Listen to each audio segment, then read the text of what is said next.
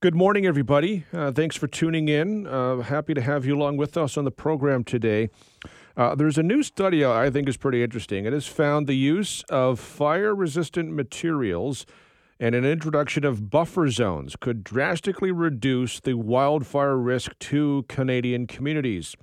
The study by the Intact Centre on Climate Adaptation at the University of Waterloo says if homeowners removed shrubs and trees from near their homes and stored firewood further away, they could reduce the risk of their homes burning during a wildfire by up to 75%. The research estimates that for every dollar spent on fire-resistant construction choices, communities in high-risk wildfire areas could save $34. We've seen just how devastating a wildfire season this has been, the billions in damage that has been done.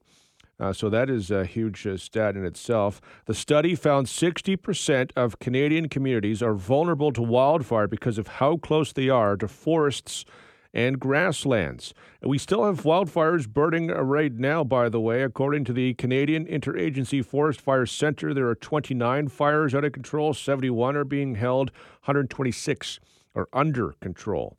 Cheryl Evans is the Director of Flood and Wildfire Resilience at the Intact Centre on Climate Adaptation and the co-author of the study and joins us now. Cheryl, I appreciate the time today. Good morning. So 2023 was a record season for wildfires. How might it have been different if some of the recommendations mentioned in this study had been in place?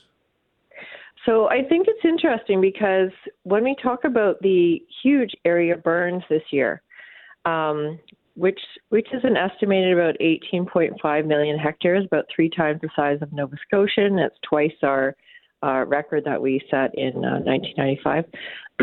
I think it's important to remember that it was a super dry winter, super dry spring. The forests and grasslands were primed to burn. So we knew it was going to be a bad year. So we probably would have had quite a high volume of area burns, but we could have had a lot less damage at the property level and in communities by taking specific actions at the home level and around the community. So that's what our report really focuses on, is the practical things based on science that we can do to reduce risk at the home and the community level. I gave a very kind of top-line kind of run over of some of the recommendations, but what are some of the recommendations in this study?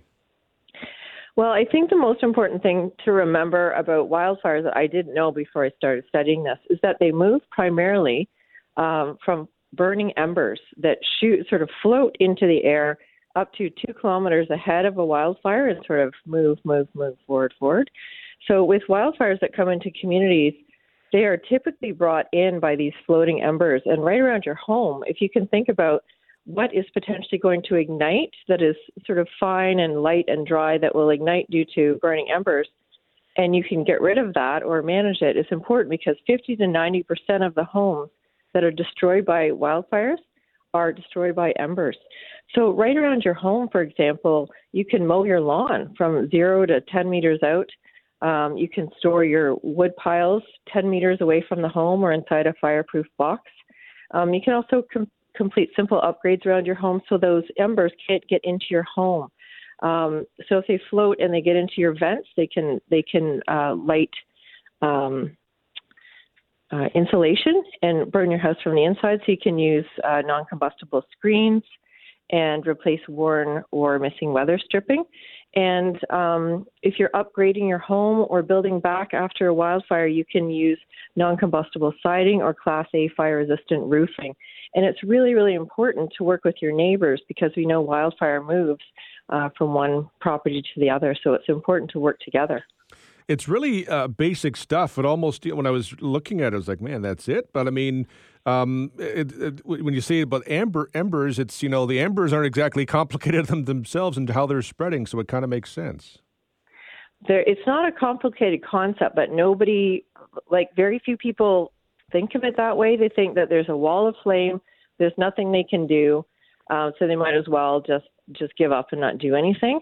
But it's interesting because when you speak to firefighters, if they know in advance that a fire is coming, They tell people to evacuate, and then they do all of these steps on our 3 steps document right around the home to, well, the first maintenance ones, to move materials away from the home and to clean up the yard, because that's what is going to give them a fighting chance to put out fires if they come into town.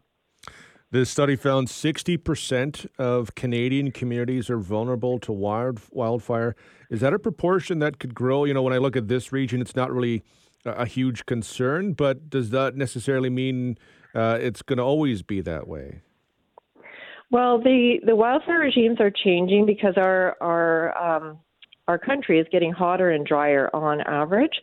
So forests are going to be more vulnerable to disease and drought, and more likely to burn if they're ignited.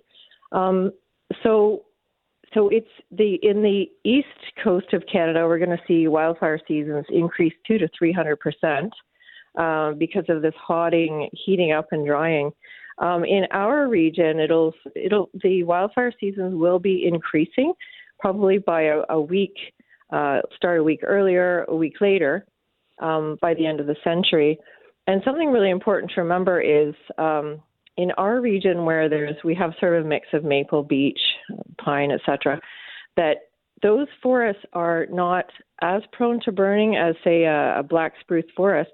However, if it's very, very dry and there is disease in a forest and it's a dry forest, that can burn as well. And so there's the changing fire regime, but also we keep building more and more and more homes and infrastructure within this area that's beautiful with trees and grass, but it puts more structures at risk and more people at risk. It's, a lot of people have been focusing on the temperatures right now, and just thinking about the wildfire season we just had and how this has been a pretty mild start to the winter type season. It's not officially winter. You kind of wonder what next. I don't want to be, a downer for everybody. You kind of wonder what next year holds if this type of weather continues throughout the winter. Well, it's a perfect question because the wildfire experts watch very, very carefully. They watch the snowpack, they watch the spring melts, and they do make predictions or projections about what the season will be like.